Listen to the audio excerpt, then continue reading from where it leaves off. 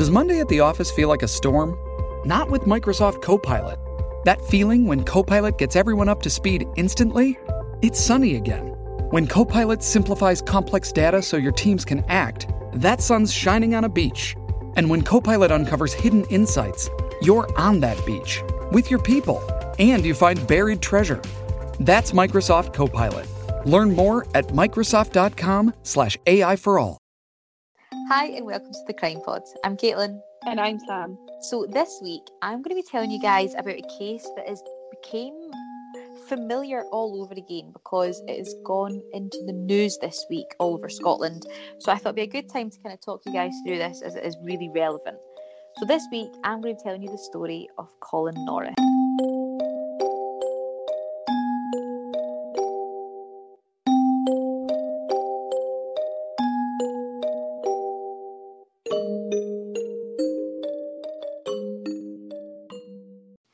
So, Samantha, Colin Norris, I take it that's a name you're familiar of, especially right now when it's in the news. Yes, yep. I think was he like Angel of Death or something like that? Yes, Scotland. Yes, that was the nickname he was given. Yeah. So, I'll just talk you through it. There's quite a lot of information and dates, so I'll try and keep it as clear as possible. But as always, if you've got any queries or anything, just give us a message on our Instagram, which is crimepod_, and I can clear some things up if I get a bit confused. So, Colin Norris was born in February 1976, the 12th to be specific, and he was born in Glasgow, and he had two very normal parents. His dad, Norris, was a painter and decorator, and his mum, June, was a typist. Now, Colin was an only child, and he was particularly close to an elderly neighbour. Elizabeth was her name, who was in her late 70s, and she kind of became like his gran almost, as he was an only child, so he never had any other siblings, and eventually his parents divorced when he was 9 years old. Now, he grew up in the Partick area of Glasgow. Hey! All right. And he saw very little of his dad. I know. He saw very little of his dad after the split, but it was I think it was quite a matrimonial split. And then his mum actually remarried 4 years later.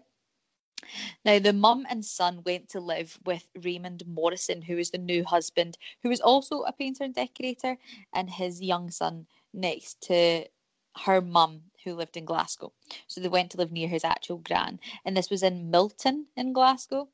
And he saying it, he had a very normal childhood and a very good childhood. He was in the Boy Scouts, he helped look after people with learning disabilities, and he was also involved in the local amateur dramatics club as well. So it does sound like a very kind of normal childhood.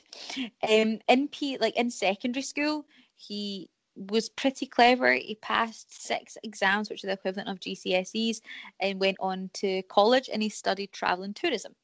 He left this course after a year to actually go and just work in a travel agency before deciding to train as a nurse when he was 22 years old. This kind of links back to him helping people with disabilities when he was younger. And he said that he made this career choice because you get to deal with people and get to make a difference in their lives, which I'm sure we can agree a lot of nurses would say that's why they do their job. So in September 1998, Norris begins studying for his higher nursing diploma at Dundee University in the School of Nursing and Midwifery. So he obviously moves from Glasgow to Dundee. In the January to September of 1999, he attends lectures on diabetes and the treatment of diabetic patients with insulin, and he takes quite a kind of liking to that, and he finds that quite fascinating. And in the May, he begins training, while he's training to be a nurse, he works on Ward 11 at Ninewells Hospital in Dundee, where he learns more about managing people with diabetes. Now, while he is studying as well, he also cares for elderly patients on Ward 7 at the Royal Victoria Hospital in Dundee as part of his training. So everyone knows that while nurses train, they do a lot of placements, which is obviously where you kind of learn on the job. However, he tells his tutor that he hated this placement and he missed part of it due to unauthorised absences. Now, actually, I found out what these kind of unauthorised absences were. So basically, he had complained to a friend that he was unhappy because he didn't like geriatric patients. He preferred the excitements of trauma work. He also went to Riverside View Nursing Home in Dundee, but he basically called in sick with a sore throat after 3 days. and never returned. So both of these placements, so the 4-week placement at the nursing home and the unauthorised absences, is because he didn't like working with the elderly. He told a colleague, "When I was bathing female patients and washing them down below, I found it difficult to start with, especially because they were the same age as my grandmother." So during this 3-year course, his tutor, Isabel McLafferty, which was actually his personal tutor, recalls having to warn him about his attitude and poor attendance because he just refused to kind of do this line of the work. Like, he'd do all these other placements, but it was these ones he really struggled with. Which doesn't scream a nurse to you, you know? No, exactly. The nurses deal with so many different things. So I don't understand how you can just be like, "Oh, sorry, I don't like caring for this type of people." Do you know? Mm-hmm. So in January 2001, Norris's personal tutor gives a specific talk to her students on the subject of abuse of elderly patients, including a particular reference to the Glasgow nurse, Sister McTavish, which I wasn't too sure about, but she was basically a nurse in the 1970s who was convicted, however, later freed on appeal, of killing elderly patients by injecting them with an insulin overdose.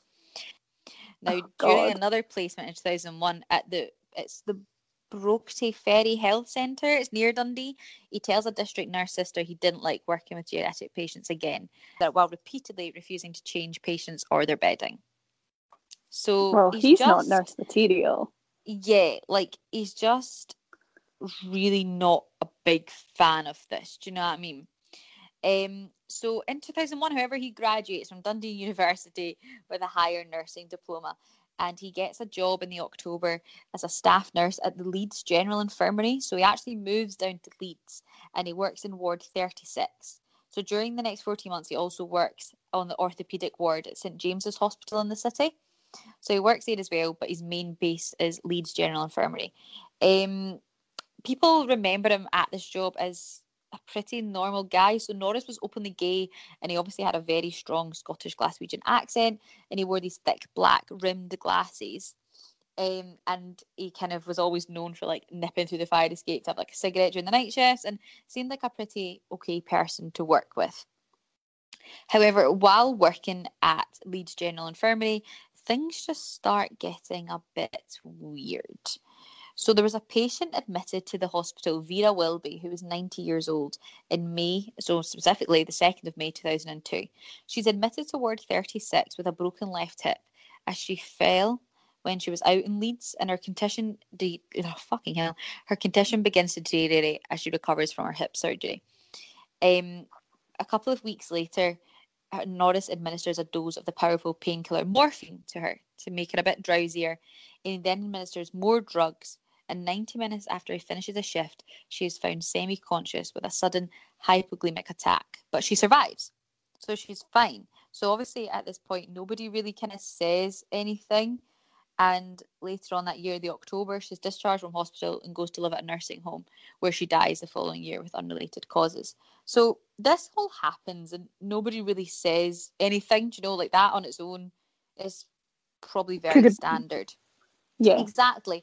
So while Vera's in hospital on the 12th of June 2002, Doris Ludlam is 80 years old and she's from Pudsey, West Yorkshire. And she is actually transferred to Leeds General Infirmary from Chapel Allerton Hospital in Leeds as she's receiving treatment for a heart complaint and actually falls and breaks her hip in that hospital.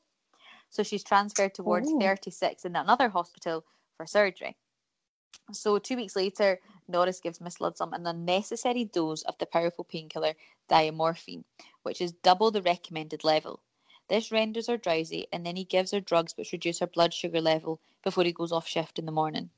She is then discovered in a coma 40 minutes later. 2 days after this happens, Doris actually passes away in hospital, and this is her cause of death. So, as you can imagine, patients kind of die all the time. So yet again, it isn't a kind of major thing, but it raises kind of some eyebrows. While Doris was admitted to hospital on the 12th of June, on the 16th of June, Bridget Bourke, an 88-year-old woman from Leeds, is admitted to Ward 36 with a broken right hip as well. So this... all these hips are breaking. I know. These elderly women of Leeds at this time.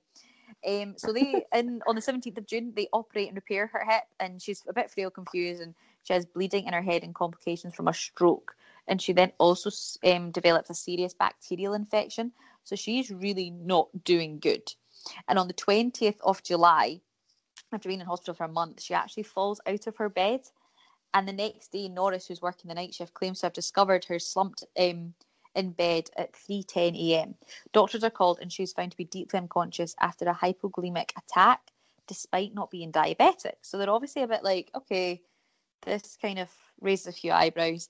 And the following day, she never recovers and dies shortly after midnight. And her death certificate records that her cause of death was a stroke. So all three of these ladies have either passed away or left this hospital by now. And then another patient, Irene Crooks, who's 79, gets admitted to Leeds General Hospital on October the 10th with a fractured hip. She's not broke hers, and is treated on ward 23 at St James's Hospital. So Norris treats her for several days, although she remains unwell, breathless, and requires oxygen. And she needs a walking frame to get about. And her condition is nothing for concern. She's got a fractured hip. And he actually, Norris records in her records that she's actually improving, which obviously everyone's really happy about. And on the 19th of October, he reports to finding her totally unresponsive shortly before 6 a.m. And she has also had another hypoglemic attack, but she's not diabetic. And the following day, she passes away again. Now, this is when obviously, this is all looking a bit suspicious, but as you can imagine, in a hospital full of hundreds of people, these probably aren't getting fully noticed. However, this is when it starts to get kind of okay, this is beyond weird. So in the November this year, Ethel Hall, an 86-year-old woman from Leeds again, is admitted to ward 36 with a fracture to her hip and undergoes surgery to repair it. All goes well and she's absolutely fine. She's able to walk with assistance. She's doing really, really good. But on the 19th of November, she has a fainting spell, which is not unknown for her. She's been known to do that before. But the following day, she takes a very serious turn for the worse in the early hours of the morning, and staff find her choking. Now, her blood sugar levels are found to be very low, and blood tests show abnormally high levels of insulin. Now, earlier on in this evening on the shift, Norris predicts this change in condition without any medical indications in a conversation with a colleague. He turns around to his colleague and says, "Whenever I do nights, someone always dies." He then says, "It was always in the morning when things go wrong, about 5:15 a.m. He actually then predicted the death of Ethel to within 15 minutes. No way. And when she was found collapsed in a coma, Norris pointed to his watch and turned to his colleague and went, "I told you so." Oh my God. So basically, after this had happened, a specialist, Dr. Emma Ward, grew suspicious and ordered blood tests on Miss Hall, who was 86. She was admitted, so obviously she was admitted with her hip, but she was discovered to have been given 1,000 unnecessary units of insulin compared to the 50 a day given to someone with diabetes, a condition she did not even have. Holy crap. 1,000? 1,000 unnecessary Wow. units compared to the 50 a day. And she didn't even have diabetes. So on the 6th of December 2002, the West Yorkshire Police are called to investigate. So on the 11th of December 2002, Ethel Hall dies of irreversible brain damage without ever regaining consciousness. So this was due to this. So on the 11th of December, he is arrested and brought in for questioning. So he was obviously suspended by the Royal College of Nursing the day after his arrest. And while on bail, he moved back to Glasgow and worked for an events company and travelled abroad 8 times while under investigation. I travelled abroad? Yeah. So this is why he was on bail, so he just did whatever he wanted, basically, because this is the annoying part. The investigation takes quite a lengthy time. So in December 2002, during questioning by the police, Norris tells officers that he seemed to have been unlucky over the last 12 months, but denies murdering his patients. He seems to have been unlucky because everyone seems to die around him. With a broken And in hip. September the following year, 14 months after her death, Miss Brooke's body. So I don't know if you guys are good at remembering second names, but that's Bridget, who was admitted with, she also had a broken hip, but she's the one that had a stroke and the bacterial infection. She died in July. But her body is exhumed, and a pathologist finds that she died from an insulin-induced coma. So obviously that's not what they'd thought at the time. Her cause of death was a stroke. So after her body's exhumed, they actually find out that's not her cause of death. Now, a total of 72 deaths were investigated by police as part of this investigation. and 18 were classified as high priority before they decided to charge him with 4 murders and attempted murder. Detective believes he used opiates to make his victims drowsy before injecting them with a lethal dose of insulin. And police recovered documents detailing a less painful way of injecting morphine and diamorphine when they searched like his house and stuff. So they found like really easy, I don't know, the word easy sounds awful, but he found like really easy ways to kill them almost. Do you know what I mean? Mm-hmm. Like and he managed, because they're old as well, like yeah, it's not like he needs to do much. Oh, of course, yeah, exactly. So so they've done this investigating, and then eventually on the 12th of October 2005, he is charged with the 4 counts of murder and 1 of attempted murder. So he was like, they were looking into him for like almost 3 years. And obviously on his bail, he had a great time. He was on his holidays and everything, but Yeah. it is a long time. But even then, this goes to trial in Newcastle Crown Court on the 16th of October 2007. So even then, he's Really? charged, but it takes 2 years to eventually have the court, because he pleads not guilty. Mm-hmm. And the trial takes 19 weeks, and the jury deliberate for 4 days. So wow, that's a long time. Yeah, it's a long, long time. The prosecution say it's impossible to say what the motive was, but all the patients had been difficult and were capable of being a burden to medical staff. So I think they looked into these women, and obviously, do you know what I mean? They've got broken hips or fractured hips, so they can't do a lot themselves. But I think it was described that they were capable, as I said, capable of being a burden. So I think they required quite a lot of help and assistance, which if you go back to when he worked in the care homes, he wasn't a fan of that. As we said, he didn't like changing people's beds. He didn't like doing stuff like that. So I can imagine this job would not be for him. So I don't really get why he was still doing it. Yeah, or even done it in the first place. Yeah. So he was convicted of the murder on the 3rd of March 2008 and was found guilty of the murder of 4 women and the attempted murder of a 5th, aged 90. He's given 4 life sentences with a minimum term of 30 years for each of the murders and a 20-year sentence to run concurrently for attempted murder. So the judge was Justice Griffith, and he rejected any possibility that Norris was practicing euthanasia because none of the victims were terminally ill. So that was a case that they'd brought up, basically saying like, oh, he was helping them out of pain, but like they weren't dying; they had a broken bone.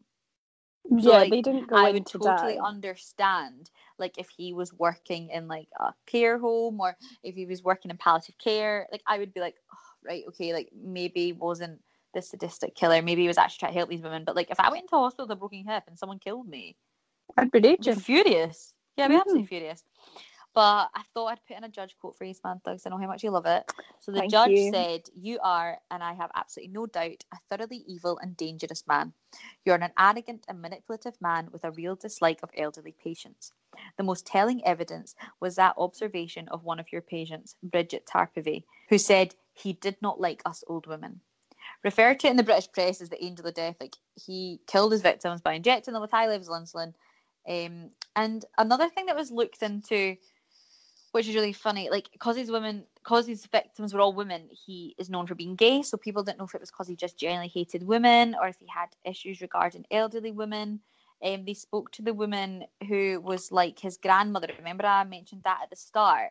And Mm-hmm. she was in complete denial, like, of him doing this, and was like, nah, he could never do this, stuff like this. So it's always really difficult, do you know what I mean? But he was found guilty. However, as I said at the beginning, the reason I picked this case this week is because this is back up in the news. Because last week, Colin Norris's conviction was sent to the Court of Appeal after him serving 13 years of his trial. So it's all over the papers recently. I don't know if people have seen it, but I just kind of wanted to talk about that a wee bit, as it's looking quite good for him, which is, I don't know, after kind of doing this podcast, is quite concerning. So Colin's 44 now, and the Criminal Cases Review Commission, so known as the CCRC, have decided to refer all 5 convictions to the Court of Appeal. And it was said that the CCRC considered this new expert evidence presented by Mr. Norris's representatives and instructed its expert to provide reports. As a result, the CCRC has concluded there's real possibility the Court of Appeal will decide Mr. Norris's convictions for the attempted murder of 1 or more of the 4 patients is unsafe. Now, I was really not sure like how something like this could even go to court. Like, it's very obvious he was a nurse that was working with them. He was found guilty. So I have done quite a lot of reading into it. And some of the reasons why they're taking it to court is, I mean, like, I get it. Like, I don't get it, but I get how it's maybe managed to get to court. So there is no direct evidence against Norris. It's all circumstantial. Oh, see, so the that's prosecution said evidence. Hypoglycemia was vanishingly rare, and it's produced experts to testify to that effect. But this conclusion has apparently been undermined by new evidence. He was also found guilty by a majority verdict, and that means at least one juror was not convinced. So that means it wasn't like an anonymous verdict. Like, somebody, at least one of them, believed he was innocent. So that there's always one. There's always one that means. So another thing as well is like the experts agree like that basically the only kind of factor, the common factor in all 5 of these cases was his presence. So there wasn't anything else. It's not like he left a mark. It's not like he'd done anything specifically. Like, these women died, like, do you know what I mean, horrible deaths, and it shouldn't have been called for. But that's the only thing they had in common. The rest of it was circumstantial. Like, for example, the nurse Jessie McTavish, who I mentioned earlier, she was done for doing the exact same thing, but she was cleared in 1974. And he attended lectures on her and stuff like that. But like, if he went to a lecture about her, like, anyone could have gone to a lecture about her, do you know? And it's that thing. Also, just a side note, Jessie McTavish, that case is also that I'd mentioned at the Glaswegian Nurse. If anyone wants to know more about that, I think we would be up for doing a kind of smaller podcast on that. I don't think it's a huge story, but if you do want to hear about that, just let me know. But yeah, like, it was a lot of, like, the evidence was kind of like, look at lectures he attended, like he went to a diabetic one, blah blah blah blah blah. So I think it's a really interesting one, and I kind of want to hear your opinion, Sam, and maybe our listeners on, because I really don't know how I feel about it. Like, in very mixed minds, do you know? Yeah, no, I'm with you there, because like you say, it's circumstantial and it's just his presence, and I guess anybody else could have been there each night those women died. And then I guess with you saying that he said to his colleague, oh, everyone dies, by the way, look, she'll die in about 45 minutes, you know what I mean, roughly whatever you said, and you're like, well, did you do it? Like, did you know she was gonna die because you gave her something that was gonna make her die? And the whole insulin thing, like, there's no proof he did it. I guess, I don't know, I'm guessing it's because back in the day maybe they didn't sign drugs out. I don't know if they do that. Anyway, I'm not a nurse, but it's just it's weird, and I don't know. I honestly don't know. Yeah. So basically, in 2014, 2 documentaries, so a BBC Panorama programme as well, were produced about him, raising fresh concerns about the conviction. And like, some of the things they've said is like, there was never fingerprints, there was never DNA. And in the Panorama investigation, they were told by 2 experts that there could actually be like a natural explanation for the blood test result. And it's like a rare condition called insulin autoimmune syndrome, which happens in elderly patients who aren't diabetic. Oh. But obviously science is changing all the time. And, you know, like we wouldn't have known that in 2002. No. But, you know, to serve nearly, what? So 13 years? Yeah, that's a long time. He'll turn into that guy, I don't know if you've all seen it, maybe you've seen it too, World's Toughest Prisons on Netflix. Yeah. At the start of every episode, I was wrongly convicted for a crime I did not commit. But he'll be the new guy. Yeah, but that's the thing, like, I don't know. That's why I'm kind of excited to hear everyone's opinions, because even people I spoke to saying I was going to do this case have been so mixed, because some people are like, oh yeah, he did this, or they're like, oh, is that the guy that's been accused of that? So that's the thing, like, right now he's convicted and he is a murderer, but it could be a complete miscarriage of justice, which would be even worse. Do you know? Oh yeah, because that's going to cost them a lot of money. Oh, if goodness. He's been wrongly accused. Yeah. But he's never, like, he still has a team of representatives working for him. He's never changed his story since he's went in. And as we said, like, 2 programs created about him. It does sound like, and I know we've done a lot of episodes now, you know, like, we've seen so many where you're like, oh, circumstantial evidence. But that's the thing, as he said, there is no solid evidence that it was him.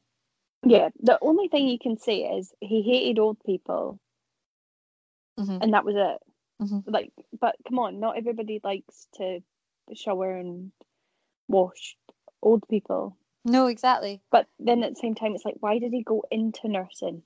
Or I well, just as don't he said, know. though, he enjoyed the trauma nursing.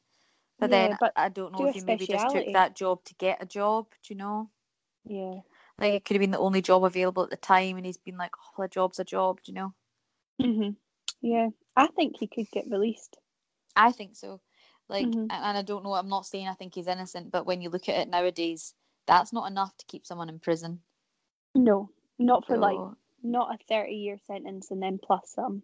Yeah, but no, so if you have any opinions on it, please get in touch with us. It'd be really, really good to hear about it, and keep your eyes peeled on news, guys, and see what happens. It'll be.